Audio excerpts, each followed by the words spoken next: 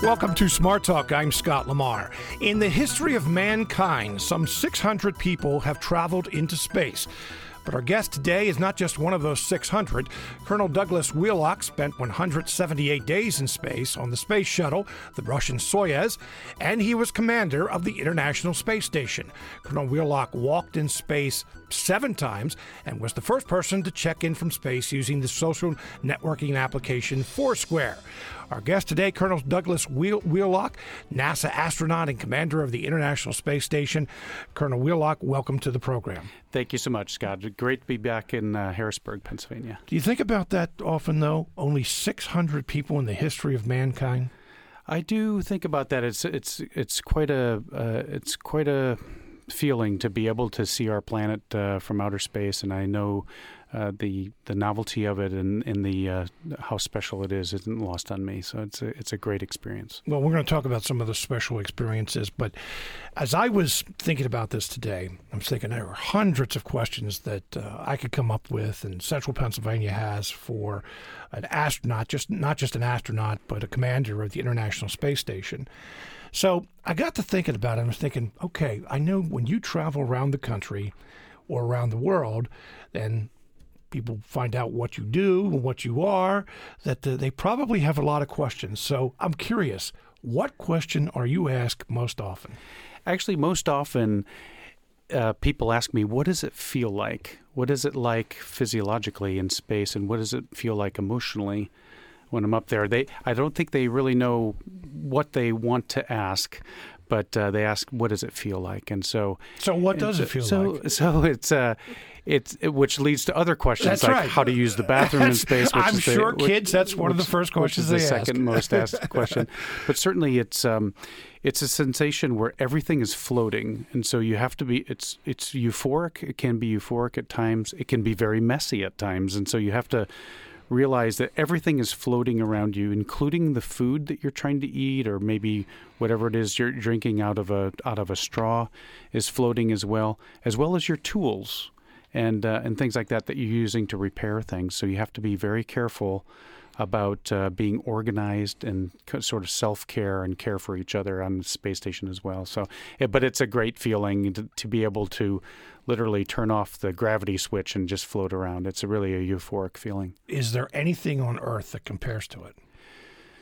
I haven't found anything yet. I suppose flying or maybe riding on a roller coaster where you get a little bit of a feeling of weightlessness is pretty cool. But the feeling of floating in space, I haven't been able to find anything like that physiologically on the planet. So obviously, you went through a lot of training, and weightlessness was part of that. But anything that surprised you when you were in space for the first time? One of the stark things that I began to realize, you realize very quickly, is that you're sort of on borrowed time out there. You know, everything is. You look down at the planet and you see our thin atmosphere, where all the air we breathe is inside of that atmosphere, and it looks like the thickness of skin on an apple. You know, it's very, very small and very thin in comparison to and we're not there. And so we're out in the vacuum of space, and so you realize that every breath you take, every bit of water that you drink is all kind of borrowed and recycled and things like that. And so you begin to realize that it's a beautiful vantage point to see the planet, but it's also very dangerous. If you have a question, I'm sure there are a lot of questions out there. If you have a question for Colonel Wheelock, give us a call, 1-800-729-7532. Send an email to smarttalk@witf.org. You also can leave a question or a comment on WITF's Facebook page. I'm going to talk about why social media and Colonel Douglas Wheelock kind of go hand in hand. Again, the phone number is 1-800-729-7532. I'm just curious, when you're circling the Earth, when you're in orbit, are you looking out the left side or the right side? And I have a reason for asking this question. Okay, well, most of our windows on the space station, we have them throughout the space station, but we also have the cupola windows. They actually have 7 windows in the cupola. Most of them face the Earth, and we're in low Earth orbit, and so we're actually pretty close to the Earth relationship-wise to deep space. But most of the windows face down, or we call it nadir in space, toward the Earth. We do a lot of Earth observation and things like that, but we also have radial windows that look out in all directions out into the cosmos as well. All right. Well, that was my next question. Whether it's looking from do you use starboard? We do. We have starboard port, forward and aft sections of the space station. So you look to the Earth and you see the Earth, but then you turn your head and you look out into space. Describe that. So it's a pretty profound experience to be able to see that, because then you can now see Earth hanging in a balance, and we live our lives on Earth really in 2-dimension. We don't really see the curvature of the Earth. We don't really see ourselves as a spaceship, orbiting the sun, and when you see this from this vantage point, you begin to realize that Earth is like an oasis. Very fragile oasis that is an explosion of color in a vast and endless sea of darkness, and it's a pretty striking experience to see that. You then, we kid that we can't see borders from space, and when I looked at the states, from upstate New York originally, and my folks are actually from Scranton area, so I would look to make sure I can pick out the Finger Lakes and everything, but it's actually strikes you. It's like, where are all the borders? You don't see the lines on the map, that we usually are used to seeing. But then at night, this explosion of color, when we go into darkness on the eclipse side of the Earth comes alive with fire. It looks like with the aurora, with lightning strikes and things like that, and with city lights. It looks like a mosaic of light and motion. And then you can begin to see the borders. You can see that we flock to the shorelines. We live along rivers. One of the most striking images I took from space was the Nile River coming up through the Sahara Desert, and it looks like a lighted, like a snake almost, coming through like a large patch of darkness, and you can see how we flock to the water as well. So really our lifeblood on Earth as well. I saw that photograph, or actually 2 photographs, because you had one from the daytime when the sun was shining on Egypt and the Nile River, and then one at night where you're right, you really do see the lights gathered along the Nile River. Right. But it's one of those things that, as I said, questions are popping into my head. Okay. Do you have other than looking at the Finger Lakes, is there a favorite city or place that you like to look at when you're in space? Oh, gosh. And I took several images that I'll show tonight as well. But taking an image of the pyramids in Egypt, the Taj Mahal. I took a photo of the Taj Mahal.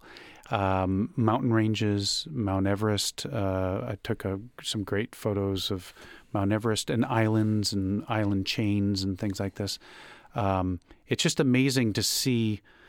What's striking is the interplay of our planet. You begin to realize that we're all in this together, kind of thing. So you can see the patterns of the shorelines. You can see where we've ravaged the land. Like one of the really stark images I took was of the island of Madagascar, and I saw how I'd read stories about how we some deforestation on the middle part of the island, and then you can see the choking of the rivers with the mud and things that where the land was washing away, and so you can begin to see the effect of fire on forest and things like that. So it's really interesting to see the flow patterns in the water and also the wind as well. So you mentioned tonight Colonel Wheelock will be honored tonight at the Salvation Army Harrisburg's 2016 annual civic event that's being held at the Radisson Hotel in Camp Hill. So just wanted to mention that. And since Ann Gallagher is here, can the public participate in that? Yes, there's still limited tickets available at 6:30 at the Radisson, and it truly is going to be an inspiration. We're going to have, it's a family event, so children and moms and dads, all the young people who ever dreamed of being an astronaut will surely be pleased to hear Colonel Wheelock's story. anyone can follow along the Twitter conversation. We have been live tweeting. So that hashtag is TSA We Have Liftoff. We thought that's pretty cool. That is pretty cool. Yeah. If you have a question or a comment, give us a call, 1-800-729-7532. Send an email to smarttalk@witf.org. Your opportunity to talk to the commander of, former commander, of course, you're always known as commander of the International Space Station, Colonel Douglas Wheelock. And let's take a phone call from Rodney in Newville. Rodney, you're on the air. Good morning, sir. Good morning. I hate to bring science fiction into this, but in the film 2001, they created artificial gravity via centrifugal means. I was wondering if that would ever be a viable possibility. That's all. Thank you. All right, thanks. Great question, Rodney. Thank you for that. We actually do use centrifugal force to. We have centrifuges on board the space station. We also spin our rockets when we launched the Apollo missions to the moon. We spun them to give them stability as well, and so we are looking at ways to be able to create. Even if it's just a microgravity, just a little bit of gravity, to be able to keep the body conditioned and things as we're en route to into some distant deep space destination. So yes, we are looking at that. We are looking at ways to use artificial gravity through the use of centrifugal force on a spaceship as well as we make these distant journeys. Rodney said, I hate to bring up science fiction. I don't think you probably don't, because a lot of what was science fiction years ago is no longer science fiction. For example, maybe you could give us some examples. Well, it's amazing because that's really NASA's story, and I want to first say that NASA belongs to you, the American taxpayer. We are your agency to really take set spark to innovative ideas and make them revolutionary breakthroughs and maybe in even other areas of science. And so we just crisscross the country looking for young innovators with great ideas. We light a spark to those things, ignite them, and make them revolutionary. One of the greatest examples is the Hubble Space Telescope. We've all seen these just incredible images from Hubble, but do you know that when we launched Hubble, those first images came back blurry. I remember that, And so it's like, what happened? Did something happen to the mirror? Was there something we calculated incorrectly? We had young scientists and mathematicians, actually, that said, like, hey, wait a second. Just like in a digital image, all the data are there. Everything's there. It's just blurry. So why don't you give me that data, and I'll write a string of algorithms to just tighten that image and make everything sharp and clear. And that's exactly what happened. We had young engineers and scientists that developed this, essentially a black box with algorithms in it. We took it up, plugged it into the side of the Hubble, and voila, we have these magnificent images of deep space coming back from Hubble. And we had people in the medical field say, hey, wait a second. You could take a blurry image and make it clear. I need that technology. And it became a revolutionary breakthrough in our next generation of MRI machines. See, there's a good example. I'm going to talk about some others. But I do remember when Hubble first became operable and it wasn't operating properly. And that was just a few years after Challenger disaster. And at the time, it was kind of a dark time for NASA at that point because there were a lot of people saying, well, can't we do it? Why can't we do, why don't we have the successes of the Apollo program? We have the Challenger disaster, now we have the Hubble. But then when the Hubble was repaired and it was figured out, we kind of take it for granted. It's like, oh, just a beautiful look at this image from Hubble or some of the other telescopes now. Well, that's the beauty of this journey that we're on together as Americans in our work in space, our research in space, is we don't know what we don't know yet. And so until we push the limits of what we know and understand in engineering and technology, it's then when we begin to see the breakthroughs. And, like I mentioned before, just an innovative idea in one area of science can become revolutionary in another area of science. And that's the magic of spaceflight. You're listening to Smart Talk on WITF, your home for NPR News and all things regional. I'm Scott Lamar. We're honored to have our guest today, Colonel Douglas Wheelock, NASA astronaut and commander of the International Space Station. Your opportunity to talk with the real live astronaut, commander of the space station. 1-800-729-7532. Send an email to smarttalk@witf.org. You also can leave a question or comment on witf.org or on WITF's Facebook page. Again, the phone number is 1-800-729-7532. Manuel in Carlisle has a couple questions. Does your guest think we will ever get to the point that a space elevator will be built? And at what point does the commander believe that we need a space trash collection service? We may need the space trash collection service now, but an elevator, it's hard to realize if that will eventually become reality. I know there's some folks looking at that. They're also looking at tethered balloons and things like this. And so these might be ways that we can have access to near space. And I don't know if we'll ever have a space elevator, but it's certainly an incredible concept that helps us discover new things about our atmosphere as well. And so in the process of folks looking at that technology, we're discovering greater things about our atmosphere as well. And so space trash, it's kind of interesting. We do have a lot of trash on board the space station, and right now we use our resupply ships that bring us new supplies. We take those new supplies, bring them on board, and we pack it with pack that capsule with trash, and it undocks and then burns up in the atmosphere. So right now we burn up our trash becomes a falling star. So when you see that burn up in the atmosphere, that's how we dispose of our trash now. But there is some space junk, I think, is maybe where the caller is getting to. But the space junk can be a real problem. I mean, we try to track as much of that as possible as we can. But there are some larger pieces that we can take avoidance maneuvers. If you've seen the movie Gravity, of course, we don't want that scenario to happen to the space station. So we do track what we can see. And we just kind of hope for the best of the things we don't see. And so, but we do have some sort of just particle size trash that's up there, and of old rocket bodies and satellites and things that are no longer in service that are floating around up there as well. So those particle sized items, what would happen if you ran into one? That would be kind of a bad day, and that's something we actually practice for. We were talking earlier about the emergencies the three big emergencies on the space station that we train for and we try to simulate as best we can.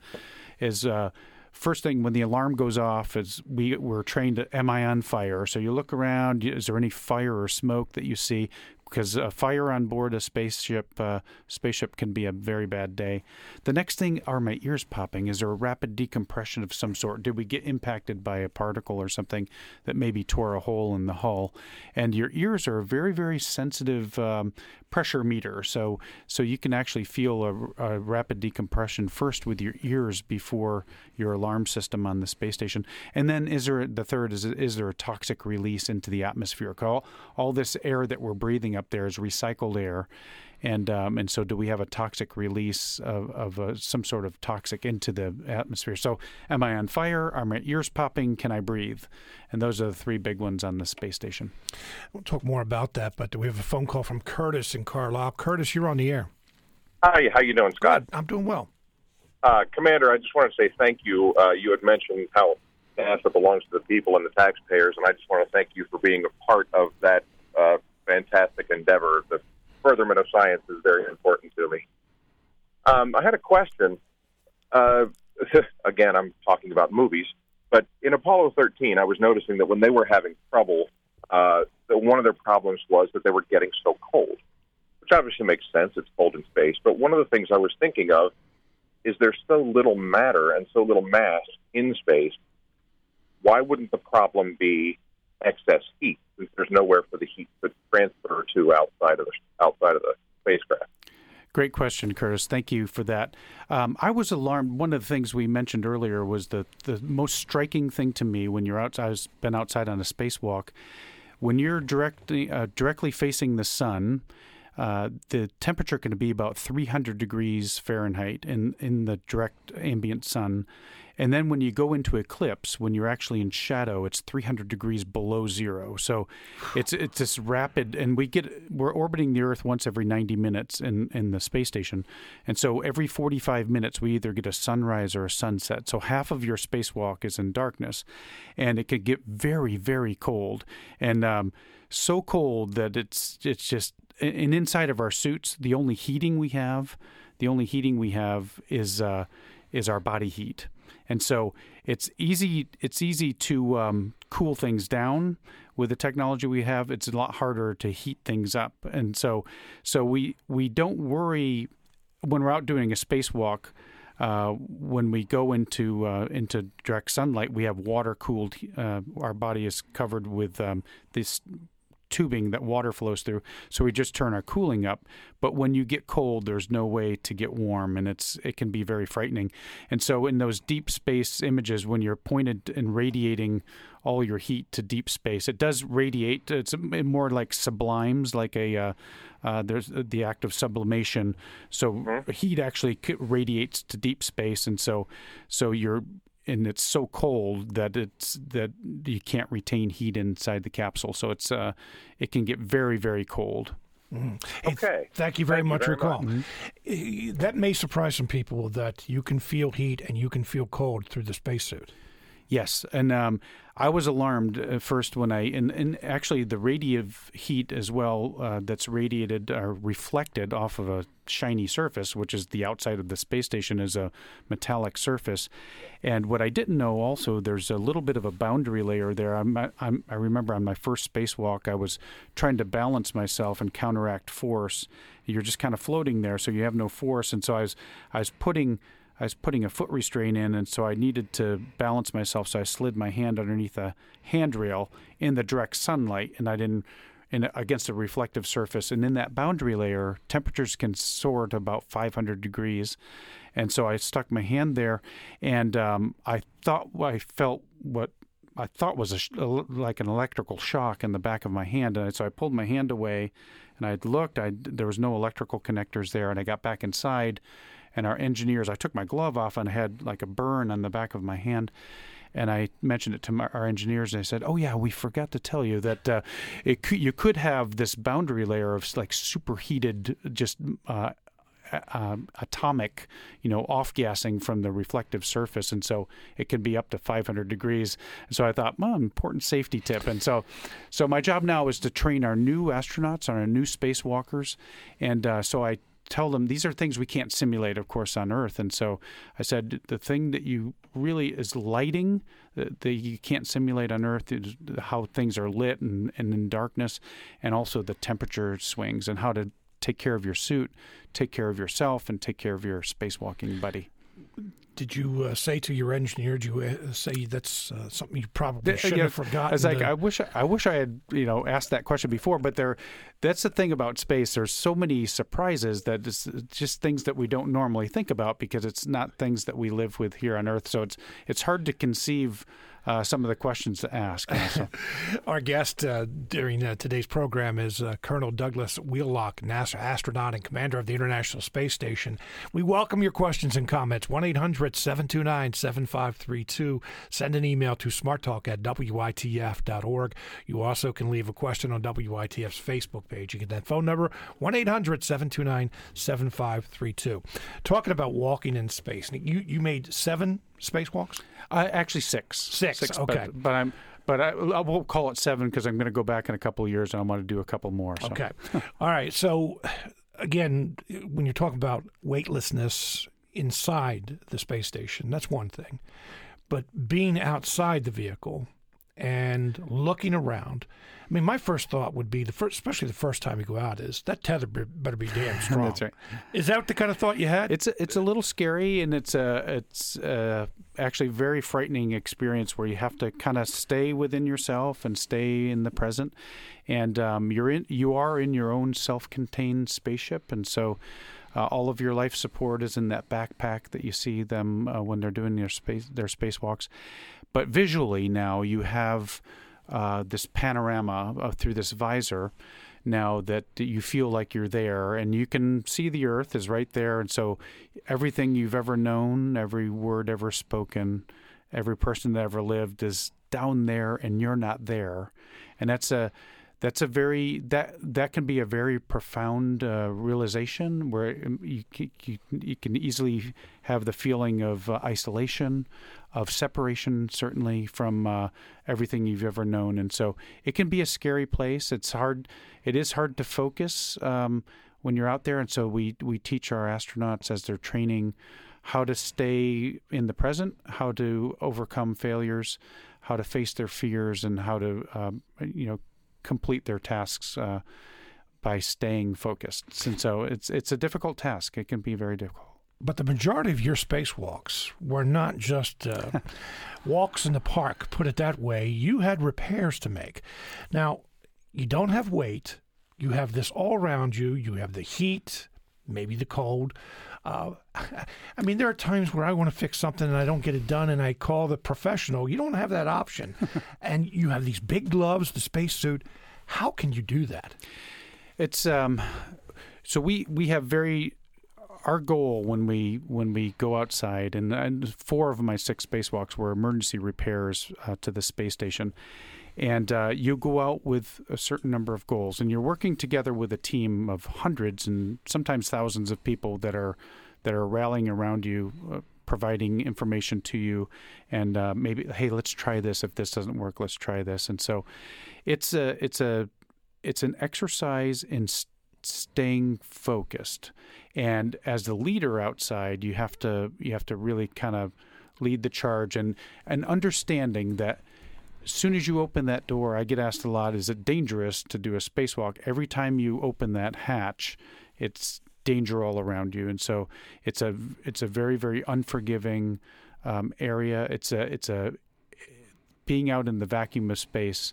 There's zero margin for error. And so, but we're human, so we make mistakes. And so we also train with each other and as an agency at NASA to how to deal with failure and how to deal with mistakes, because we're human and it's going to come, especially if you're endeavoring to do something great. Anything that you're endeavoring to do great in your life, you're going to have failure. And the greater your goals, the more failure you're going to face. And so we are in the process. We always hear this, failure is not an option at NASA, which is a catchphrase, but we realize at NASA that failure is going to come, and it's going to come pretty rapidly if we're trying to expand our knowledge in different areas. And so we are trained to how to overcome those failures, how to face them as a team, how to look at to have a fine balance between, or the appropriate balance between logic and impulse, know when a consensus decision is necessary or a very decisive decision is necessary to save the day. And so we prepare. And so when the moment comes, we're comfortable in that. I've seen this before. We've talked about this before, and so I know exactly what I'm going to do. And so it's just an exercise in overcoming failure and difficulty, for sure. You had mentioned to me before when you're talking about spacewalks that it's really not that easy, that it could be easy to go floating off into space if you just make a mistake. You have to be very careful. Make sure everything is tethered. Not only are you just floating there and could go floating away, but your tools could go that way. Pieces of the space station that you're supposed to be holding on to replace maybe a component that you're pulling out and putting back in to the space station. You have to make sure you tend to these items. And so it's we also have a saying, it's like slower is faster in space, especially when you're out on a spacewalk. And it's like a ballet on fingertips when you're out doing a spacewalk. It's not really a walk per se, it's floating in space, and you're weightless. And everything is weightless, but it still has mass. And F equals ma still holds true in space as well. So you have to be very careful, especially with a large mass, like your body, inside of this heavy suit. You ever lose anything? Well, Okay, you called me out. But it was actually my third spacewalk. I had a set of 90-degree needle nose pliers that I had outside. I was actually done with my task. I was on my way back in, and the tether broke, and it went floating off, and so I lost a tool in space. And how much that cost, Colonel? And, I'll be like a member of Congress, Colonel. What did that cost? I don't know, but when I got back from my mission, as congratulations, and as a welcome back to Earth gift, they gave me a set of needle nose pliers. So. I'm jumping around here because there are a lot of questions, but your background is unique for being an astronaut. You graduated from West Point, and you were in the Army. Most of the time, we think of test pilots, we think of Air Force, maybe some Navy, Marines, but not very often Army. In fact, weren't you the first commander from the Army? I was the first commander of the space station, active duty soldier, commanding the space station. That's correct. So how did you get interested in flying in space, being with the Army? So I when I was a young child, just a little boy up in upstate New York, I saw people walking on the moon, and I thought, wow, that's pretty awesome. And my teacher that year, I was in fourth grade, and my teacher, I remember Christine West was her name, and she said, you could do that as well. And I thought, this lady's nuts. Does she know where she is? She's in this tiny little town, and I just felt so ordinary as a kid, growing up from this ordinary little town in upstate New York. And I thought, surely something like that is not accessible to me. And it was years later, I thought I was interested in flying, so I started flying. And then once I did that, I was like, well, I really like this flying. I'd like to be a test pilot. So I tried going to test pilot school. And I had test pilots around me that were going off to NASA to be astronauts. I thought, I'm going to try that. And the first day I was selected as an astronaut on August 24th, 1998. On August 27th, Neil Armstrong came to talk to our new class. I'd been an astronaut all of 3 days, and I had a chance to talk to Neil Armstrong. And I thought, what am I going to say, this ordinary kid? And the first thing he said to me is like, I was from Wapakoneta, Ohio, and it's like this tiny little town, just this ordinary kid from an ordinary place. I thought, wait, that's my story too. And the reality I began to realize is like, that's the truth of all of us. We're all just ordinary kids from ordinary places, and just trying to prepare our best to meet up with the extraordinary opportunities in our lives. So what did you ask, or what did you talk to Neil Armstrong about? I asked him when he was on the surface of the moon, did he get a chance to look back at the Earth, and what was his feelings? He said, I did it even before I got to the surface. We turned around to fire some retrograde rockets to get into orbit around the moon. And I looked back and I saw Earth, and he said, biggest, most profound moment is, we left to go to the moon, and we turned around, and when I saw our home, and I thought, gosh, how I long to go back home, to the beautiful planet Earth, just this little blue oasis in the middle of this vast empty sea. And so it was very profound to me, his words that day. And I found a similar thing just up on the space station. It's like, kids always ask me, what's your favorite planet? Is it Pluto? When Pluto was a planet, of course. And I think Pluto should be still a planet. Or Mars. And I said, my favorite planet is Earth. It was the thing I craved the most when I was in space. People ask me, did you crave pizza or a hamburger or something, And I said, what I craved? I craved like the sound of rain, and the sound of birds singing, and the smell of like grass and trees and leaves, and all of that was absent in space, and I craved it. And I didn't realize how much I did until they opened that hatch when we were on the Earth, and I could smell the grass and the flowers and the trees and the water and everything. It was just a profound experience. Well, speaking of that, we had a question here from a listener as well. Wanted to know that experience of being, quote, out of body, out of the Earth's envelope. How has it impacted your philosophy of life or approach to living your life? Oh gosh.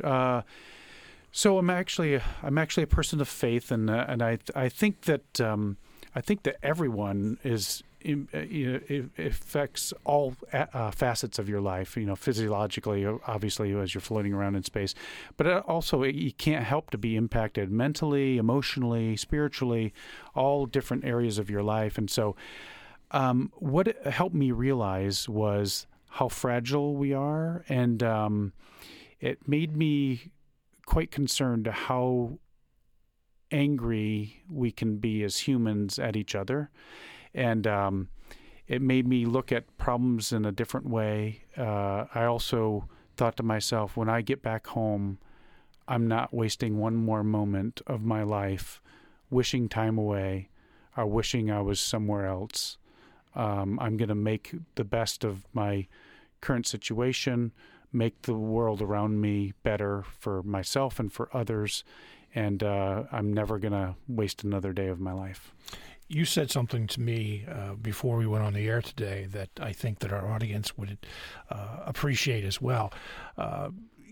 Give the example of like a person or a group of people who have a pillow or have pillows and sleeping bags and two-dimensional. Talk about that if you would. So one of the things that's very striking when you get off the planet and look at the Earth, and especially the Earth in the balance of deep space and where we are in the cosmos. And I remember Carl Sagan, the old saying from Carl Sagan is like, not only are we insignificant in the cosmos, we are undetectable on this planet. And you begin to see the depth in our, and it helped me realize that that's part of what the beauty that we miss all around us. We tend to live our lives in two dimension. We are concerned just about the little patch of dirt at our feet and maybe just the world around us and maybe just in our home or just in our workplace or in our town, and we don't raise our eyes up and look out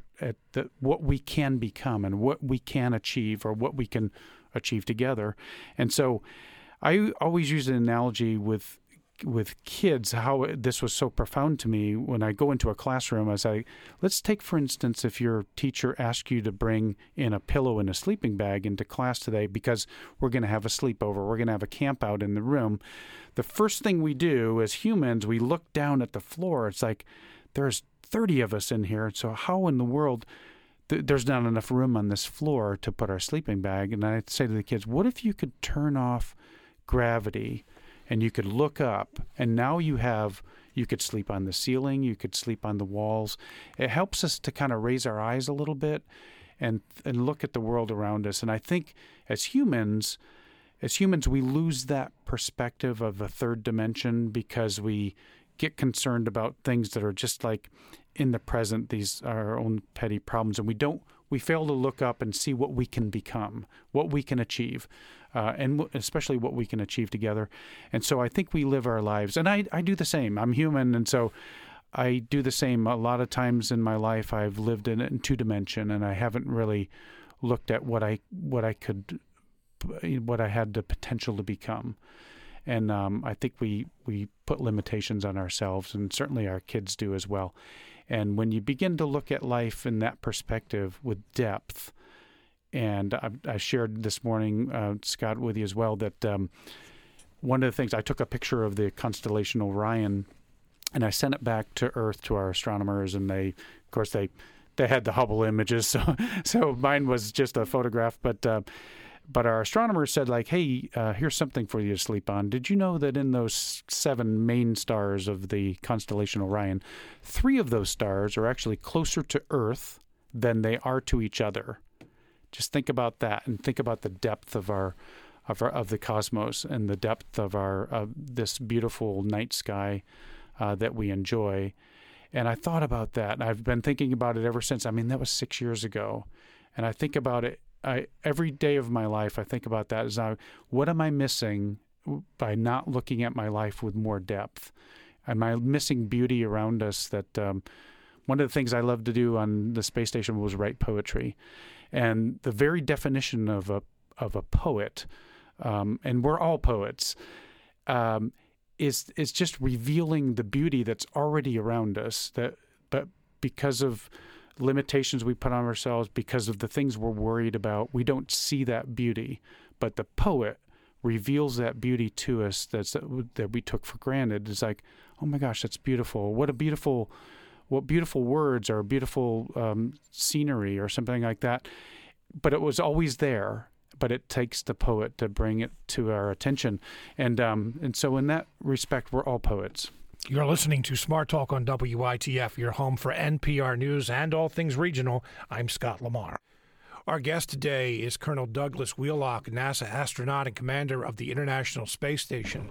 Our phone number, 1-800-729-7532. Send an email to smarttalk@witf.org. And we have a few questions here. Thomas wants to know, if the space station requires so much maintenance, why not send up one mechanic and 2 scientists instead of 3 scientists? That's a great question, Thomas. I remember when I first got there, one of my third spacewalk, actually, we had a torn solar array back in 2007, and we had to build these cufflinks. Actually, we used some cable that we found on the space station and some sheet metal. We cut it, we wrapped it with tape, and we built cufflinks, and we went outside and sewed up this solar array. And when I got back to Earth, I called my metal shop teacher in high school, and I said, like, everything I ever needed to know about flying in space, I learned in your class. And so it's very true that it's great to have some mechanical ability. Certainly, I found, Thomas, that it took like one person a full day to keep the ship sailing, and so. It's a harsh environment, and it's bombarded with radiation. It's all these temperature swings, of course, the vacuum of outer space as well, and cosmic radiation and solar radiation that we're protected from and underneath our atmosphere. We're not protected from that out on the space station. And so we're learning, and we're making just revolutionary breakthroughs in what we're learning about material science, how to build more hardened equipment and software and hardware alike. And so, yes, it's great to have MacGyver on board as well. So okay. But something you just brought up, and I know you hear this often, it wouldn't even have been questioned back during the Apollo program and probably the beginning of the space shuttle. But today, dollars are tight. Government dollars are tight. And there have been people, and I know that you've heard them, said, why do we spend this much money on a space program? What do we get out of it? Mm-hmm. What tangible can you tell people that we do get out of it? Well, first thing I want to say that this space station, your astronauts, they all belong to you, the American taxpayer. We haven't forgotten that, and we know that, so we work for you. So if you see something at NASA or on the space station or something that NASA's doing or something maybe that NASA should look at, it's your program, so please contact NASA. And we're in the business of return on investment to the taxpayer. Now, what we're very proud of our spin-off technology. Why do we go? So the reason we go is to discover the things that about ourselves, how better take care of ourselves. You know, we talk about this journey to Mars, and I mentioned the Hubble Space Telescope earlier. It's like, it's not the getting there and planting a boot on the surface of Mars. It's what we're going to discover about technology, engineering, our own health. What we're going to discover in the process of getting there. It's the whole journey, all the technology that's going to be spun off from learning about that. It's returned $10 for every dollar spent on the space program. $10 is the return on investment for every dollar spent. And of our national budget, NASA gets about 0.6% of the total federal budget, so less than a penny on the federal budget for a $10 return on 10% or tenfold return on the dollar spent. And also another reminder: we don't spend any money in space.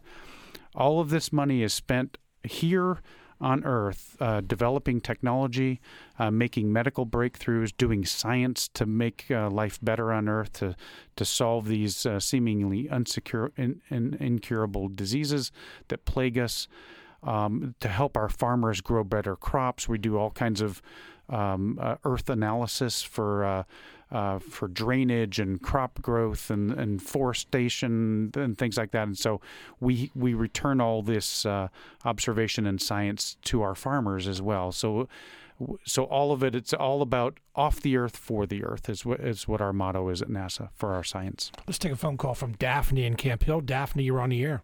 Good morning. I'm so happy to hear the astronaut poet and his missing the Earth and all the little things that happen here. You know, I keep thinking we want to go to Mars and all this exploration to find life somewhere else, and yet we don't appreciate what we have here, and we're slaughtering each other every day. So that's just my philosophical thought. All right. Thank you very much for your call. Thank you, Daphne. No, that's great. That's my feelings exactly, Daphne. I have people ask me often, it's like, we need to go to Mars because we need to colonize Mars, so when we can't live here anymore, it's like as if we're going to take better care of Mars than we took care of Earth. And so our philosophy at NASA is like, you know, if we discover some sort of life form in the process, that's all great, but it's the process of discovery and exploration is what's driving us. And through that process of exploring, we hope to discover better things about ourselves. And I certainly am with you on it's disheartening to see, especially the beauty of Earth as I look at it from space, and to understand what we're doing to each other, and how we've created this world. And if we could have a deeper perspective that we're all in this together, I think we would treat each other much more kindly. We have an email here from Linda, wants to know what is NASA concentrating on and what is the ultimate goal? So on the space station, we have an orbiting laboratory. You have an orbiting laboratory. We actually have 4 laboratories on board the space station. We're doing tremendous science for scientists around the world, and we're returning that science to the Earth.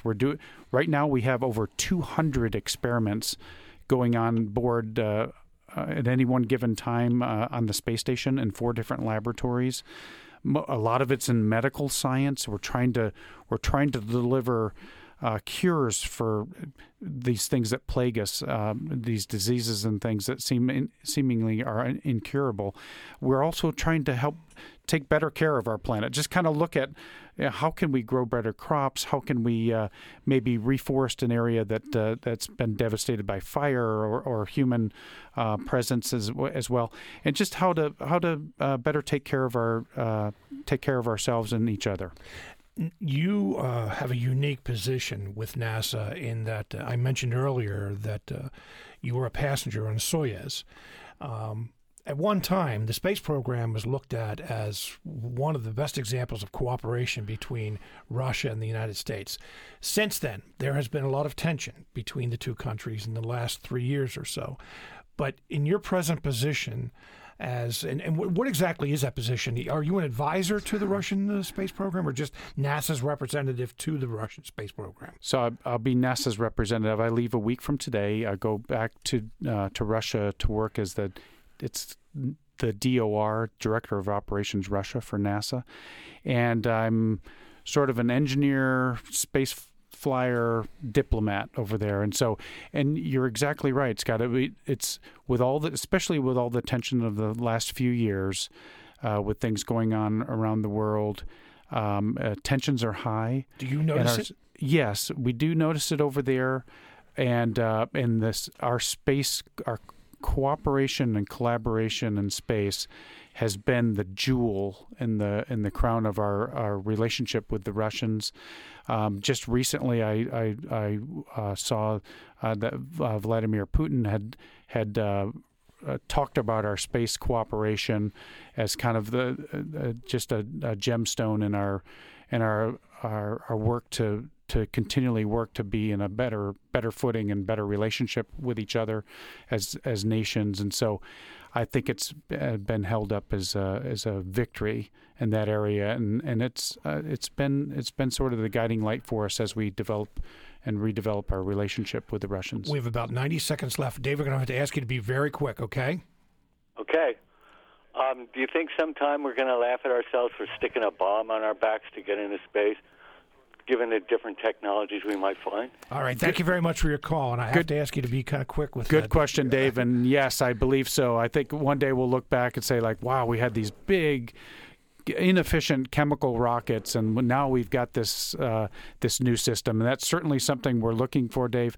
And I hope to one day look back, say like, gosh, can you imagine we actually used to ride a 1,000-foot long flame to space, and now we get there with this more efficient method. So he's thinking Star Trek. I know. Absolutely, he is. Absolutely.